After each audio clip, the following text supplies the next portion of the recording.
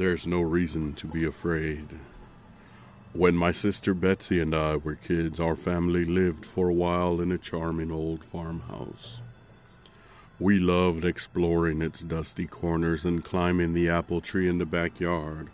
But our favorite thing was the ghost. We called her Mother, because she seemed so kind and nurturing. Some mornings Betsy and I would wake up, and on each of our nightstands we'd find a cup that hadn't been there the night before. Mother had left them there, worried that we'd get thirsty during the night. She just wanted to take care of us. Among the house's original furnishings was an old, antique wooden chair, which we kept against the back wall of the living room. Whenever we were preoccupied watching TV or playing a game, Mother would inch that chair forward, across the room, towards us. Sometimes she'd manage to move it all the way to the center of the room.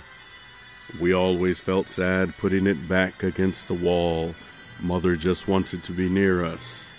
Years later, long after we'd moved out, I found an old newspaper article about the farmhouse's original occupant, a widow. She murdered her 2 children by giving them each a cup of poisoned milk before bed. Then she'd hanged herself. The article included a photo of the farmhouse's living room, with a woman's body hanging from beneath a beam. Beneath her, knocked over, was that old wooden chair, placed exactly in the center of the room.